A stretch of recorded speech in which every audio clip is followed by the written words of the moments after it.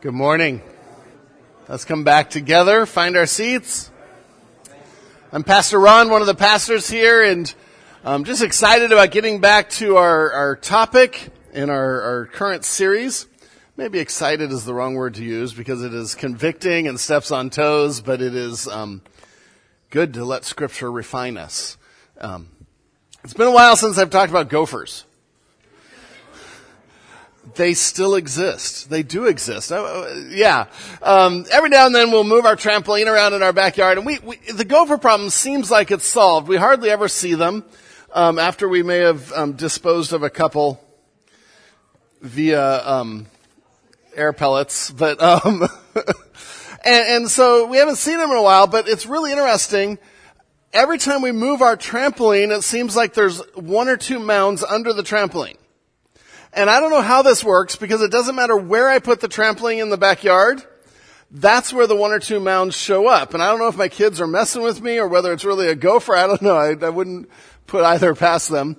But what that means is underneath the surface, there is still a problem, right? There are still tunnels and everything looks fine on the surface, but underneath, there's still a problem that every now and then rears its ugly head. And every now and then comes up. Sometimes it comes up by one of the fruit trees as well. I'm not sure that's happened in a while, but it's just not there enough to really dispose of the little bugger, because you don't see it, but there's evidence there that something is going on. Sin is a lot like that, and idolatry is a lot like that. And as we explore today how to identify idols and how to get rid of idols in our lives, we want to keep this in mind, that there are idols we see on the surface that we commonly talked about, and then there are deeper issues, there are sins beneath the sin that we want to get to today, because unless we deal with the real problem, it just keeps coming up sometime, right? When someone all of a sudden flies off the handle and they're triggered. That's the word we have now all the time. You know, you breathe wrong and they're triggered. It's the end of the world. And that's an evidence that there's something else going on under the surface, right? Usually it's an idol of some sort that was threatened by what was triggered. And so it comes out in these emotions. And we'll talk about that as we look at some questions to ask of how we can identify idols. But I wanted to remind ourselves, 2 weeks ago we started our series, and we defined an idol as anything that takes the place of God. Anything that takes the place of God as ultimate in our worship, in our love, and in our lives. And if you think of those three things, worship, love, and lives, or trust, those are how we look at idols, and that's how we can begin to see idols. Anything that's a substitute for God, anything that's ultimate rather than just good, is an idol. And so we think about what we worship. What do we devote ourselves to? Might be a better way of thinking that. Is there anything that's more important that I devote myself to more than God? Anything I love more than God? Something with a higher affection? Something I'd be devastated to lose? Is there anything I trust more than God for difficulties? Do I trust in people, possessions, or positions to give me what only God can really give? And I'm just setting myself up for problems there. And a key phrase we used last week, and it's not original to me, but almost every author that talks about this, a good thing becomes a bad thing when it becomes an ultimate thing. A good thing becomes a bad thing when it becomes an ultimate thing. And we'll explore why that statement's true today, because God is the only one that can bear the load of being an ultimate thing. The only one. And so that's some of the ways we defined idolatry. You can go back and listen to 2 weeks ago if you want to dig into that a little bit more. But we know that we all struggle with idolatry. It's something that we all struggle with. What do we love most? And what is our first love? We then looked at all of Scripture, and we saw from page 1, or actually Genesis 3 might be more appropriate, from Genesis 3 all the way to the end of Revelation, idolatry has been an issue. We're in the middle there. So idolatry is still an issue, and we want to stamp it out. And so today we're going to look at the lure and the lies of idols, what they promise, what they actually deliver, and the aftermath that comes. And then we'll talk about removing idols, and part of that will be how to identify the different types of idols in our lives. So let's start with the lure and lies of idols. In fact, if there was no lure of idols, if they didn't lie and try to provide something for us, there wouldn't be an issue. Temptation is only temptation if it's something that lures us or entices us. And so what idols offer is they offer a false but appealing promise to fulfill you. They will provide the fulfillment, the pleasure, the joy, or happiness that you're looking for if you just pursue them. If I just had a little more money, I would be fulfilled. I'd be happy. I'd have enough. Said no one ever that was trying to get money. If I just had this relationship, I'd be happy. If I just had this promotion, if I just had this house. And idols offer fulfillment through all those things. And say, okay, yeah, if you do this, then you'll be happy.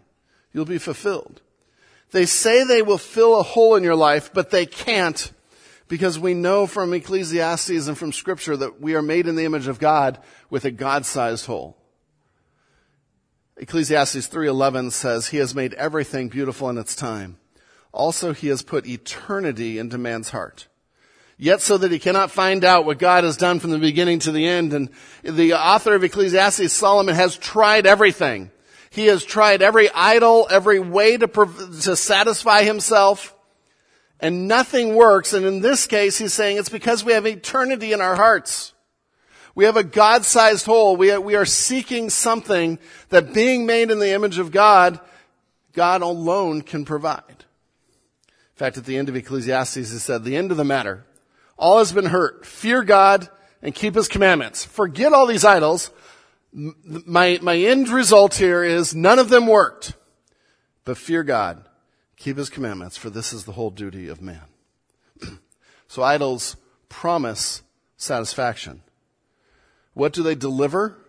Crushing disappointment and emptiness. Crushing disappointment and emptiness. So they overpromise and they underdeliver. And we see this over and over. And the reason that they just offer this emptiness and disappointment is because the finite cannot fill eternity in our hearts. We are looking for the weight of the ultimate, something that will meet our deepest needs. Nothing on this planet can do that. The finite cannot do that. So idols offer us ultimate meaning. They offer us hope, love, fulfillment. If I just have power, if I just have approval, if I just have control, if I just have comfort, my life is good. But in the end, they can't deliver on any of that. And what's left is emptiness, damage, that usually leads to despair. See, despair is different from sadness. Despair is inconsolable. It comes from losing an ultimate thing rather than a good thing. When you lose the ultimate source of the meaning of your meaning in life, when you lose your ultimate source of hope, there's nothing else to turn to. Because it was ultimate. And so you're left with despair, and you're left with a broken spirit that we see so much of our world damaged from. Idols will eventually fail to deliver and crush us every time. Idols will eventually fail to deliver. They will crush us every single time. Because they are not the infinite creator. We are worshiping the creation rather than the creator, as we talked about last time. Romans 1:25, they worshiped and served the creature rather than the creator. They elevated the wrong things. And creation doesn't have the power of the creator. It just doesn't. Creation is always lesser than the creator. Creation will always fail in this fallen and broken world. God won't. And so I start today with a call to understand idols, that they overpromise and underdeliver every single time. And when we pursue them, we are vainly pursuing something to give ourselves happiness and hope and fulfillment that is guaranteed to fail. And that's insanity. It's insanity. Tim Keller says it this way: if we look to some created thing to give us the meaning, hope, and happiness that only God Himself can give, it will eventually fail to deliver and break our hearts. I want to read a long quote from C.S. Lewis. Lewis had so much good to say about this too, and this is one that I'm not even going to try to restate this. Most people, if they have really learned to look into their own hearts, would know that they do want, and want acutely, something that cannot be had in this world. There are all sorts of things in this world that offer to give it to you, but they never quite keep their promise. The longings which arise in us when we first fall in love, or first think of some foreign country to visit, or first take up some subject that excites us. These are longings which no marriage, no travel, no learning can really satisfy. I am not now speaking, he goes on to say, I am not now speaking of what would ordinarily be called unsuccessful marriages, or unsuccessful holidays or learned careers. I am speaking of the best possible ones. There was something we have grasped at in that first moment of longing which just fades away in reality. I think everyone knows what I mean. The wife may be a good wife. The hotels and scenery may have been excellent. And chemistry may be a very interesting job. But something has evaded us. And even if we have the best things in life, they can't fill an eternity-sized hole in our hearts that God intentionally put in us to draw us back to himself. But yet we seek after these things because it seems so much easier than following God. But then we get to the aftermath. And don't forget when we're considering idols to consider the aftermath that they overpromise, fail to deliver, and then they leave us shattered and broken. So what do we do when idols don't satisfy? How do we respond to the aftermath of being shattered and broken? How do we even process that? Turn to Genesis 29, and we're going to look at a couple of major passages today with a lot of side verses. I encourage you to read a lot of these during the week because we can't go through the entire passage of each of these. But Genesis 29, and this is the story of Jacob and Rachel and Leah. And just to remind ourselves, Jacob is one of the patriarchs, and God he's the one that God has chosen to continue Israel's line through, and ultimately to bring the Messiah. But Jacob had a lot of problems. Actually, everyone in this story has a lot of problems. And that's one of the reasons why we know the Bible is real. It doesn't gloss over these things. But Jacob, in all of his problems, he's traveling and he sees Uncle Laban. And Laban says, oh, your family, come on in. And then he sees Rachel. And his heart just starts pounding. And he's just a flutter. And this is the most beautiful creature on the planet he has ever seen. And he is smitten. Now, it's not wrong to be smitten, but from the whole story, he is oversmitten. Something that is good becomes ultimate. The dude is willing to work 7 years for her. That is smitten. That is making an idol of someone. And then when it doesn't work out and he gets Leah instead, he's willing to work another 7 years because all of his hopes, all of his dreams are in this beautiful woman. And we see it throughout the text and we see how things are worded. And he gets married, he goes to bed with his hopes and dreams, and he wakes up with Leah. And he's forced to confront idolatry. And he's angry because that's what idols do when they're not met. And he works for Rachel, and it's just a mess. And it doesn't stop there. We get to Genesis 29, and where Leah wasn't who he wanted, it's who he had. And then Rachel and Leah, they start to get into this sisterly battle, which I guess sisterly rivalry is a thing. I know brother rival is, but I have a brother, but yeah, I never had that with my sister.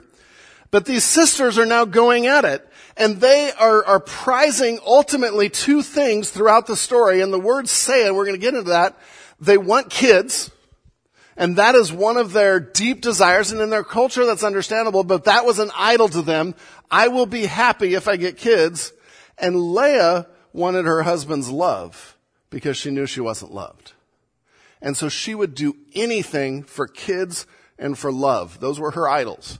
And she would compromise. She would do whatever it takes. And the story, there's so much to this story that we can't read today. But I want to just glance at the first part of it. Genesis 29, we'll start at verse 31. And so this is a little bit after he's married to both women, sisters. That's going to work out. And then we read in verse 31, when the Lord saw that Leah was hated, he opened her womb, but Rachel was barren. Oh, that's setting up for not good things. It's setting up for a circle of vicious dissatisfaction and crushing disappointment, because what was ultimate to these ladies is their husband, and their kids. And Leah conceived and bore a son, and she called his name Reuben, for she said, and catch what she said, because the Lord has looked upon my affliction, for now my husband will love me. What's her idol? Now my husband will love me. That's my hope. That's my dream. This child's going to give it to me. It didn't work. She conceived again in verse 33 and bore a son and said, because the Lord has heard that I am hated. So that's how we know she's not loved. She now is escalating. She's now hated. It's this self-loathing, this putting herself down. He has given me this son also. And she called his name Simeon. This time he'll love me. I've given him 2 sons. Rachel, nothing. I don't care if she's beautiful. I've given him sons. That's what matters. But she's hated. Again, she conceived and bore a son and said, now this time my husband will be attached to me. 3rd time's a charm. Because I have borne him 3 sons.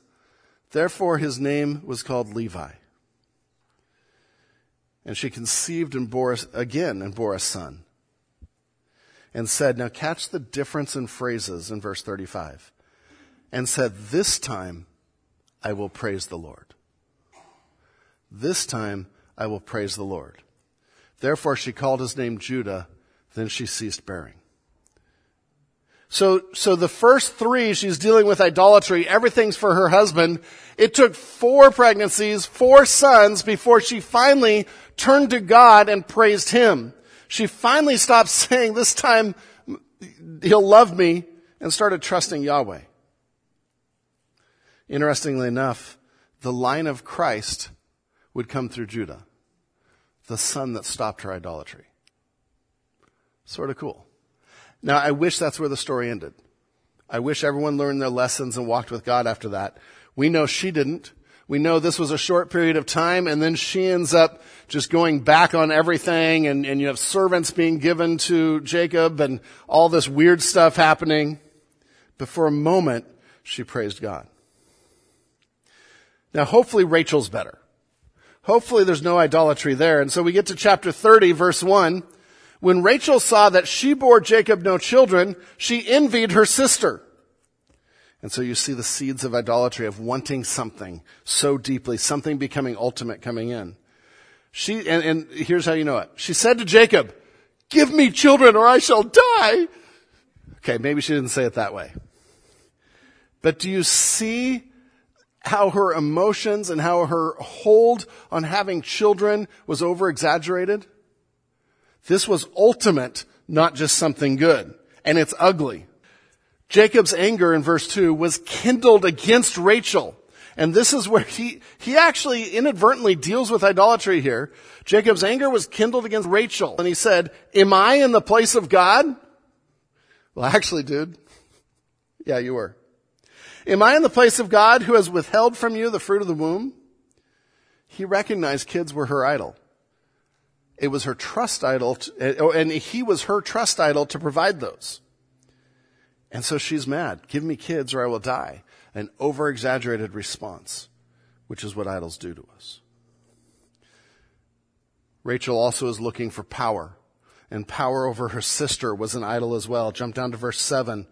Rachel's servant. So now the sisters are fighting and feuding, and they're not giving enough kids. So they're like, hey, we have servant girls. Let's give those to Jacob. Have more kids. And so in verse 7, Rachel's servant Bilhah conceived again and bore Jacob a second son. Then Rachel said, with mighty wrestlings I have wrestled with my sister and have prevailed. So she called his name Naphtali. And so her idols, yes, were kids. She didn't have to fight for the love of her husband. She had that. But she was fighting for power over her sister. And she finally prevailed. And was she happy? Did it provide? Did it fulfill? No. In fact, when they leave, we see her stealing Laban's household gods, which should be problematic that he even had such a thing. But she steals his household gods, and then to protect that, she has to lie to keep these idols in her life. And this is just a long story to say idolatry overpromises, underdelivers every time, and the aftermath is ugly and brutal. See, when an idol is taken from us, or when we aren't getting what we want, then we have several choices of how to respond. We can blame the things that disappointed us, the idols. And if we blame them and say, well, that's why I'm not happy, then we either move on to others or we double down, we take things into our own hands, which is what we saw Rachel and Leah doing. We're going to use servant girls. Later, we're going to buy mandrakes. We're going to do all this stuff, and it's this idolatry of family and kids. The other option when our idols are threatened is we can blame ourselves, or when we don't get what we want. We can blame ourselves, self-loathing and depression. We see that. I am hated, or I'm going to die. Just this inability to see truth. Or when idols disappoint, we can blame the world.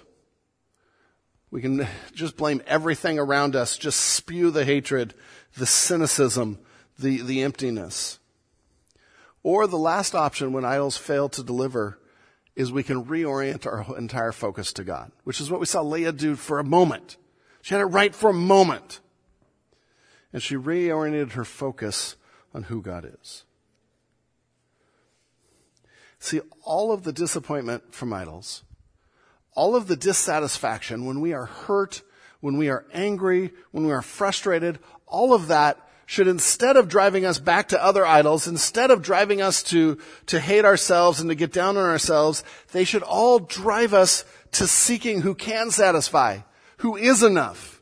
And that can only be God. God is the only one that can bear the weight of being ultimate in our lives. Nothing else can satisfy. And when nothing else can satisfy, C.S. Lewis's conclusion was, that must mean I'm made for another world. I have eternity in my heart. See, all of this comes together. And so the lure and lie of idols, they overpromise, underdeliver, leave an aftermath of either continued idolatry or, if we choose a different direction, seeking God for fulfillment. So how do we get rid of idols? How do we remove idols out of our lives? And my first point is, you can't. We're done. No. You can't. We simply can't remove idols. It's impossible because we are a creature made to worship. We can't remove them, but we can replace them. See, we will love something. We will have something ultimate in our lives. We will seek something. And so just removing idols and not replacing them, we're just leaving a void that, as Jesus said with demons, it's just filled again. The house is clean. Someone else comes in. But rather, we can't just remove them. We replace them with a love for God. We replace them with a dependence for God. This is why Paul, whenever he says to put off the old man, put off these things, he always follows it with put on these things, put on a love for God, put on following God, put on righteousness. See, we always have a first love. What we're talking about in a series on idolatry is determining what that first love is, not whether or not we have a first love. And we know from Scripture we're to love the Lord our God with all our heart, soul, mind, and strength. That is the greatest commandment. That is our first love. We saw as we did the biblical overview, Ephesus had lost their first love. It was no longer God.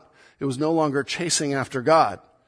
But for them it was theology and doctrine and being right. So we identify idols, but we can't remove them on our own. We can replace them, though, by trusting God to give us a new heart. A heart of flesh rather than a heart of stone. To do this, I have 3 steps this morning that I want to run through in our last half hour together. First step, we need to speak God's truth to ourselves of the futility, stupidity, and damage idols cause. I sort of wanted to put like 10 more words there, because we could go on and on. But we need to speak God's truth. We need to remind ourselves over and over and over. We need to remind ourselves of the futility, stupidity, and damage idols cause, especially to our hearts. See, what happens when we have idols in our lives? They always disappoint. We already talked about that. But they often disappoint destructively. They often leave rubble and shambles, like a bomb going off in our heart. because we've trusted the wrong things. There are a ton of verses that we can go to for this, but I think Romans 1 is a great section that illustrates what idols can do in our hearts, the futility, the stupidity, and damage they cause. And in Romans 1:22, we see the first part of that damage is idols control and destroy by opening the door for all kinds of evil. When we fall into idolatry, when we don't love God first, it opens the door for all kinds of evil in our lives. In Romans 1, we see 3 different sections that says love God most, don't fall into idols, and we see the results of idols in each of them. So Romans 1:22, and just listen to this list. We're not going to go through each item, but starting at verse 22. Claiming to be wise, they became fools and exchanged the glory of the immortal God for images resembling mortal man and birds and animals and creeping things. So they've chased idols, right? They've chased creation rather than the Creator. Something else has their heart rather than God. Then in verse 24, we see the results. Therefore, God gave them up, which literally means to hand over to the power of someone. So they're under the power of idols. Therefore, God gave them up to the lusts of their heart, to impurity, to the dishonoring of their bodies among themselves. Idolatry has become a gateway to controlling lust, binding impurity, and much, much more. Because it just opens the door for other things to try to capture our hearts. In this case, all of them are a type of idolatry. Lust, trying to fulfill ourselves with pleasure. Impurity, trying to fulfill ourselves with whatever we want. Dishonoring of bodies among themselves. So then verse 25 goes back to stay away from idolatry. Because they exchanged the truth about God for a lie and worshipped and served the creature rather than the Creator who is blessed forever. Amen. And then verse 26, the results of following idols. For this reason, God gave them up, let them be under the control of these things, to dishonorable passions. For the women exchanged natural relations for those that are contrary to nature. And the men likewise gave up natural relations with women and were consumed with passion for one another. Men committing shameless acts with men, receiving in themselves the due penalty for their error. And so again, we see idolatry and the results. Idolatry of worshiping creation stuff, what we see around us, rather than God. The result here is giving them over to dishonorable passions. And he outlines homosexuality here, which is a result of idolatry. It's a result of usually elevating self and your desire for what you want and to easily fulfill and gratify yourself. That is an idol, usually of comfort, and it comes out in homosexuality. And again, idolatry, not loving God most, is a gateway for just awful results. And in case we don't get it, Paul does the same sequence again. In verse 28, we come back to idolatry. And since they did not see fit to acknowledge God, and the idea is to acknowledge Him as supreme, as over everything, since they did not see fit to acknowledge God, idolatry, the results, God gave them up to a debased mind, to do what ought not to be done. They were filled with all manner of unrighteousness, evil, covetousness, malice. They are full of envy, murder, strife, deceit, maliciousness. They are gossips, slanderers, haters of God, insolent, haughty, boastful, inventors of evil, disobedient to parents, foolish, faithless, heartless, ruthless. Wow. That's a list. And Paul is saying all of these things come when our first love isn't Christ. When we look to other things to fulfill what's ultimate in our lives, we open the door for all of these things. This is the worst gateway drug imaginable. And if we're to begin to deal with idols in our lives, we need to speak God's truth about what they really are. When we have something more ultimate than God, that is not just a light thing that I'm going to confess and get over. I am opening myself to all kinds of crud in my life. All kinds. See, not only in idolatry do we love our idols, and not only do we trust them to provide what's ultimate, if we do those things, we end up having to obey them. And they end up having control over us. It's a form of worship. Because we have to serve them if we love them and trust them as ultimate in our lives. So if we love money, I must have more. If I trust money, I'm looking for security. My barns need to be full. I need to have a plan for the rest of my life.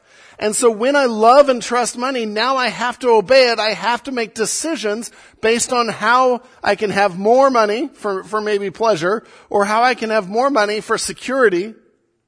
I know I'm controlled in my decision making by what I love.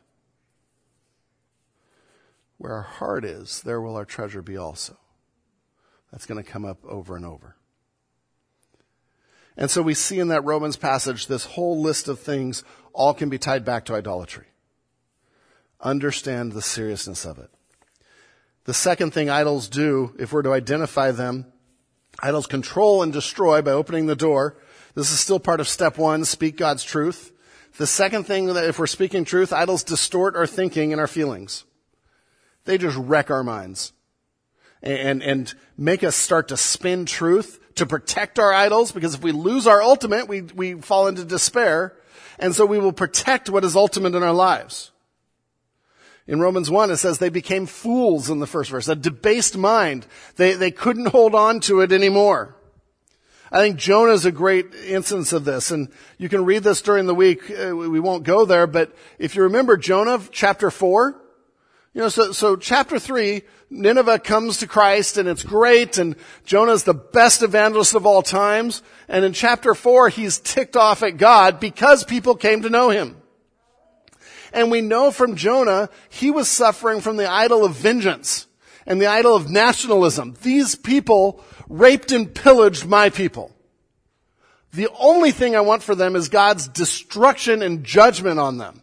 And that became an idol to him. I want to see vengeance, so much that he fled to Tarshish in chapter 1, had a moment in the belly of the great fish of some clarity, and even acknowledged it was idolatry. Chapter 3 obeys, but chapter 4, the surface idol hasn't been fixed of vengeance. And so it comes back, and he's angry at God. And it distorted his thinking, it distorted his feelings. It said that the fact that people came to God displeased him. That's wrong thinking. It's distorted thinking. He blames God for saving them. That's craziness. It's crazy thinking. I know that you're loving. I know that you'll relent if people repent. That's why I didn't want to go, God. And then you see this over-exaggeration of feelings that are out of control because idols distort our feelings. Therefore now, O Lord, please take my life from me. Remember who else we saw that? Rachel, right? Because when we lose what's ultimate in our lives, we're in despair, and what else can we do? Take my life from me, he says. The Lord even says, do you think it's good for you to be angry? Do you do well to be angry? And Jonah's answer was, yes. Man, get a clue. But he held so tightly to his idol of vengeance and of nationalism and of retribution that he couldn't see straight. He couldn't think clearly, and his emotions were all out of whack. And in verse 9, after God brings up a plant and destroys the plant, he's trying to teach him. He says to Jonah, do you do well to be angry? Even angry for the plant? And he said, yes, I do well to be angry, angry enough to die. And idols will skew your thinking to justify following after them. They will skew your feelings. I see it all the time. Because we're seeing idolatry, we have to understand that it's worship. And we have to see it through the lens of what we worship, because that's our ultimate. So when I talk with maybe a couple that's having sex outside of marriage, and I'm trying to convince them, well, that idol is filling something they think they need, either comfort or approval or power in some cases. It's filling something they think they need that they're not willing to have filled by God. And so I hear all kinds of crazy rationalizations like, well, the Bible says it's okay. Oh, really? Show me where. Well, it doesn't say it's wrong. Okay, I can show you where it does. Well, that's not what those verses really mean. Well, I don't know. That's what they say. And I've had this conversation, and there is there's no going anywhere with it, because they're not rationally getting to that point. They are following what's ultimate in their lives, their idols, and how dare we threaten that? We'll do anything to keep an idol. We'll even adjust Scripture. I'm seeing that all over in churches when it comes to even the role of men and women, and whether there are differences in roles, but equality. And man, idols are coming up all over the place, and people are getting irrational and saying crazy things about Scripture. Idols distort our thinking and feelings. Two other quick things of identifying idols, or speaking truth about idols, rather. They also separate us from God. In the Ezekiel 14 passage you can read, but basically God says, why are you separating yourself from me by going after idols? If you come to me with idols, he said, I will set my face against you. I will make him a sign and a byword and cut him off from the midst of my people, and you shall know that I am Yahweh. Yep. God hates idolatry. He is a rightfully jealous God. He's the only one that can be ultimate in our lives, and so he wants to be ultimate in our lives. And the last one is idols destroy other lives around us. This is A, B, C, and D under step 1. Idols destroy other lives around us. As idols don't deliver, we get disillusioned, we spiral down, we put that weight on everyone around us, and we destroy the relationships around us. Think Rachel, Leah, Jacob, the destruction of those relationships. So step number 1, speak God's truth about idols. Understand just how evil they are. Step number 2 of how we get rid of idols, we've got to identify our idols. We've got to identify them and confess them. Call idolatry sin. Come to God. If we confess our sins before God, he is faithful and righteous and will forgive our sins. And we have to come to a series like this saying we all struggle with idols. We all struggle with what's ultimate in our lives. And so the question is, can we get through this series and say, okay, God, show me what I struggle with, rather than, I'm glad I don't struggle with anything. Because we all have idols in our fallen selves. And so there's all kinds of ways that we can figure out how to identify idols, and we need to start to call idols what they are and call them idols. One of the ways that we can tell is, what do we do when our idol is threatened? See, when we center our lives on an idol, we become dependent on it.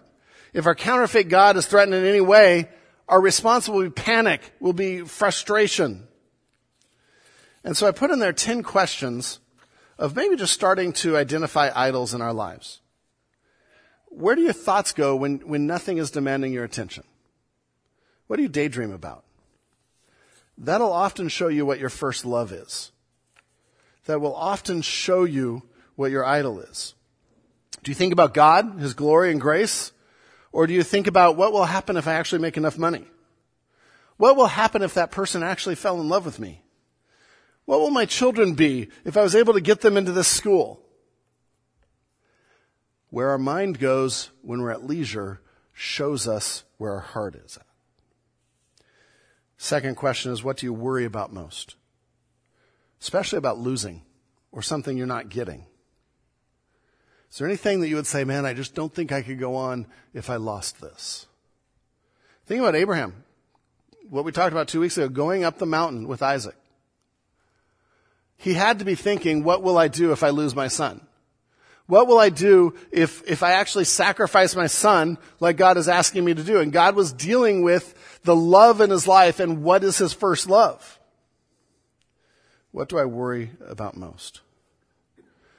Another question, what do you spend your money on and time most effortlessly? What do you spend your money and time on most effortlessly? You know, some people spend a lot of money on clothes and houses and vacations because their money is serving the idol of human approval and comfort. Others will, like we've talked about, sock money away instead of giving it away because security is their idol. Money and time are great indicators of where our idol is. One author said, where our money flows effortlessly is always our greatest love. Next question, and this one I think is so key. Where do you have uncontrollable emotions like anger? Where are you triggered? Where you're triggered might be an idol. Might be a whole idol structure of tunnels underneath the surface of your lawn. Anger and bitterness when someone or something stands in the way of me or something that is my ultimate value. If you're angry, if you get angry a lot, ask the question, is there something here too important to me? Something must have at all costs. I get angry in competition, especially when unfair things happen. It's probably revealing some idols to me. Some idols of power, control, justice. Because I need to look where my emotions go, and that will tell me where my idols are. Keller's wife says this, pull up your uncontrollable emotions by the roots, and you'll find your idols clinging to them. Man, that's powerful. When do you get most upset? It's a great way to detect idols. What about anxiety or fear? It's sort of idols in the future. What if I lose this thing I love? What if this happens? What if? And that all deals back with idolatry. Fear is often a signal of idolatry, an idolatry of control. Despair and guilt. Am I so down on myself because I've lost or failed at something that I think is a necessity when it's not? Again, I'm putting something as ultimate other than God. So where do you have uncontrollable emotions like anger? And another question, this one is also just so good. What unanswered prayer or frustrated hope has embittered you toward God or made you question your faith or trust? See, if God answers our prayer and he says no, and we get bitter and we get frustrated, that means something is more ultimate than God. Our trust is in something other than God, and we don't trust that his ways are best. It's an issue of idolatry. Now, I'm not saying we're not sad sometimes. Sad moves on. Sad trusts God. It's not the end of the world. Despair and bitterness control us, and their tentacles surround our heart. It's an ultimate thing you rely on and love most that has been taken from you, and it breaks your spirit. 5 other things there. What do those closest to you say? Is a great way to see idols. What do you use to comfort yourself when things get bad or difficult or feel better? Your comfort go-tos might be idols, other than ice cream. What makes me feel the most self-worth? What am I the most proud of in my life? And maybe that shows itself by what do I want to make sure people know about me? Early on in the conversation. You got to make sure they know that. What would really make you happy is a great question for sensing idolatry. These are just questions to help us start to identify idols in our lives.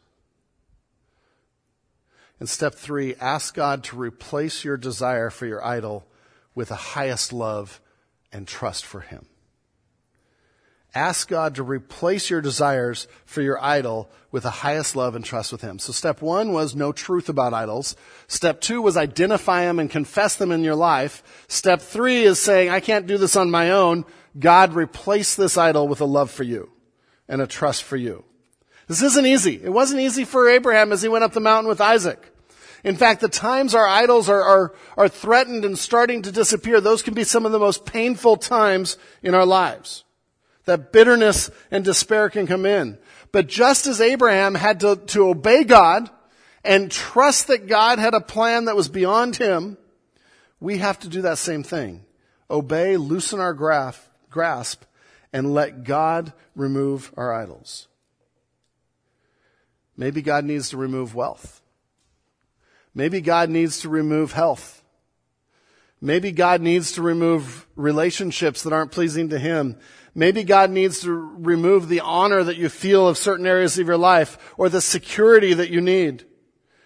If you get to a point where you feel like you can't lose any of those or else you'll die, it's ultimate and it's an idol. One author wrote, as many have learned and later taught, you don't realize Jesus is all you need until Jesus is all you have. That is so true.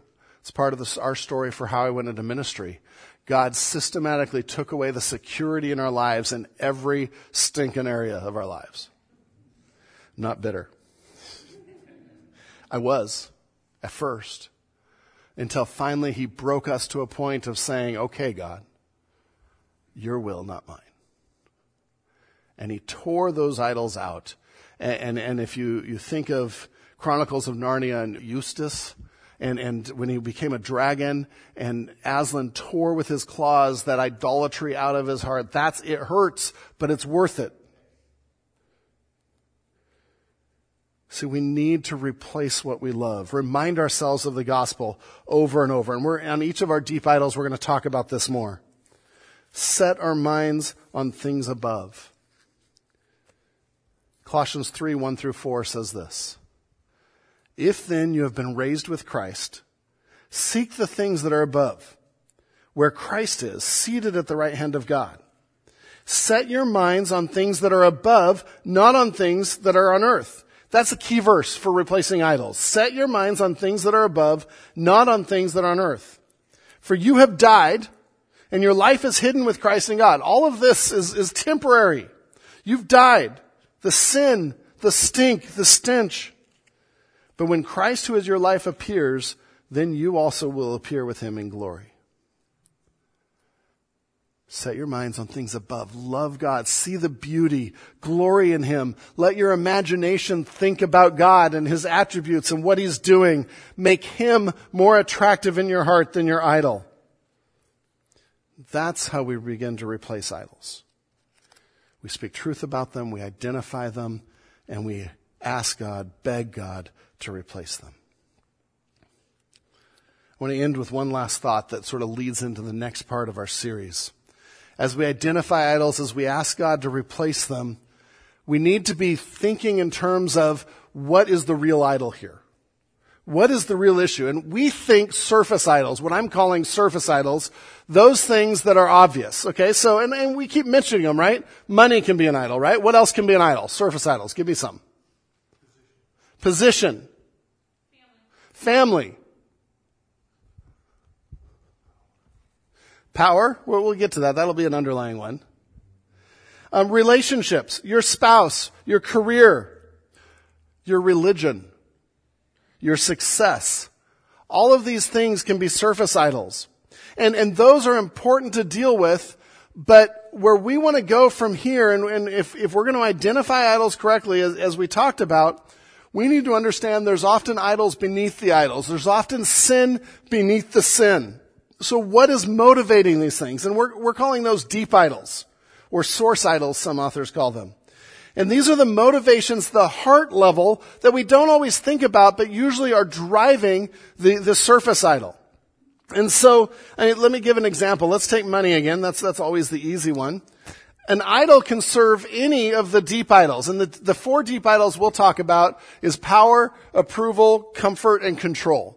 And some people have more than that. Those are the four standard in Christendom to talk about. And so, if we think of money as a surface idol, when we make an idol out of money, it always ties back to one or more of these deep idols. Okay? If I have a deep idol of power, that I just have this incessant need for power, I am going to use money to manipulate and control people.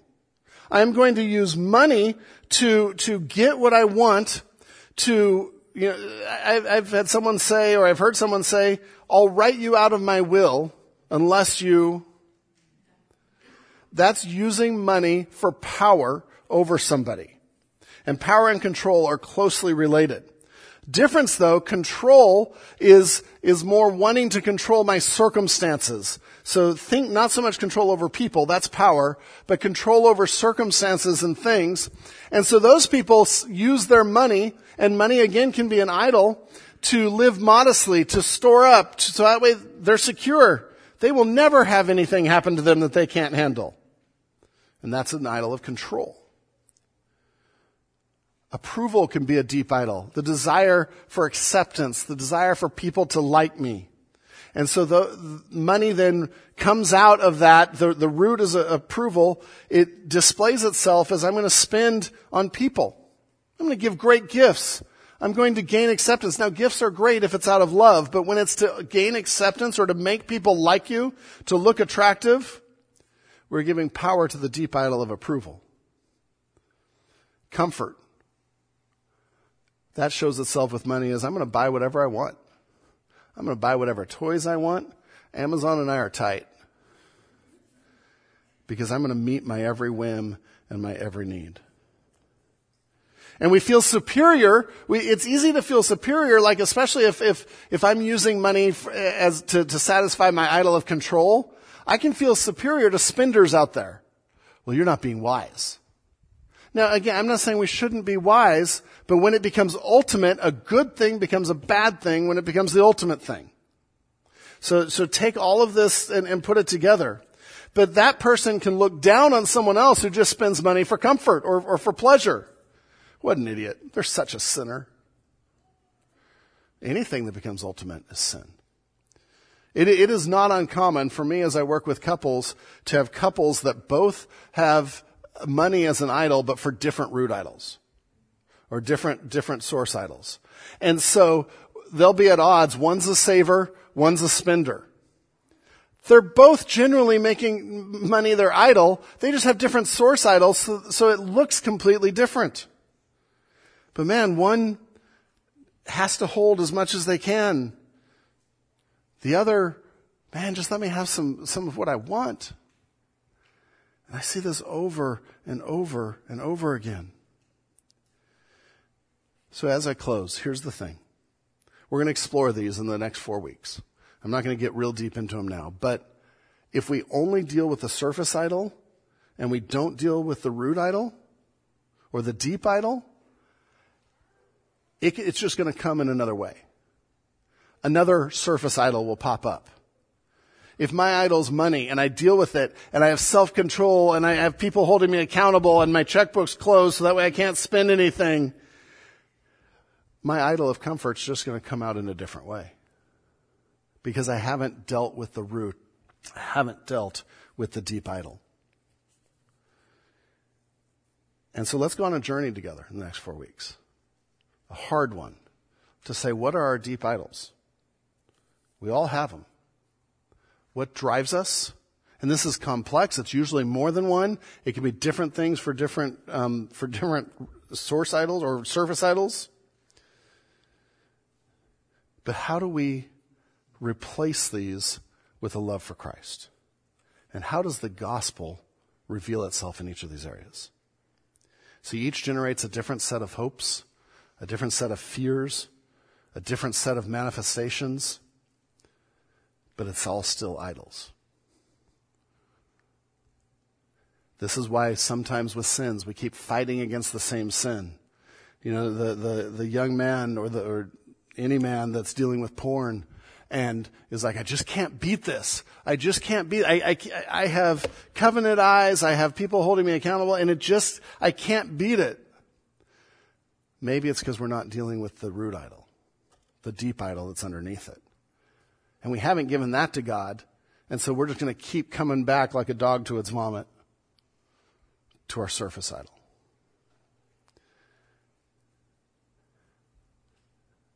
Idols destroy. They overpromise. They fail to deliver. The aftermath is brutal. So let's get rid of them. Let's explore these deep idols in the next 4 weeks and ask God to do a work here at Village. Let's pray. Lord God, search us as a church. Know our hearts. Try our ways. See if there is any evil in us. Lord, in the weeks to come, reveal our deep idols.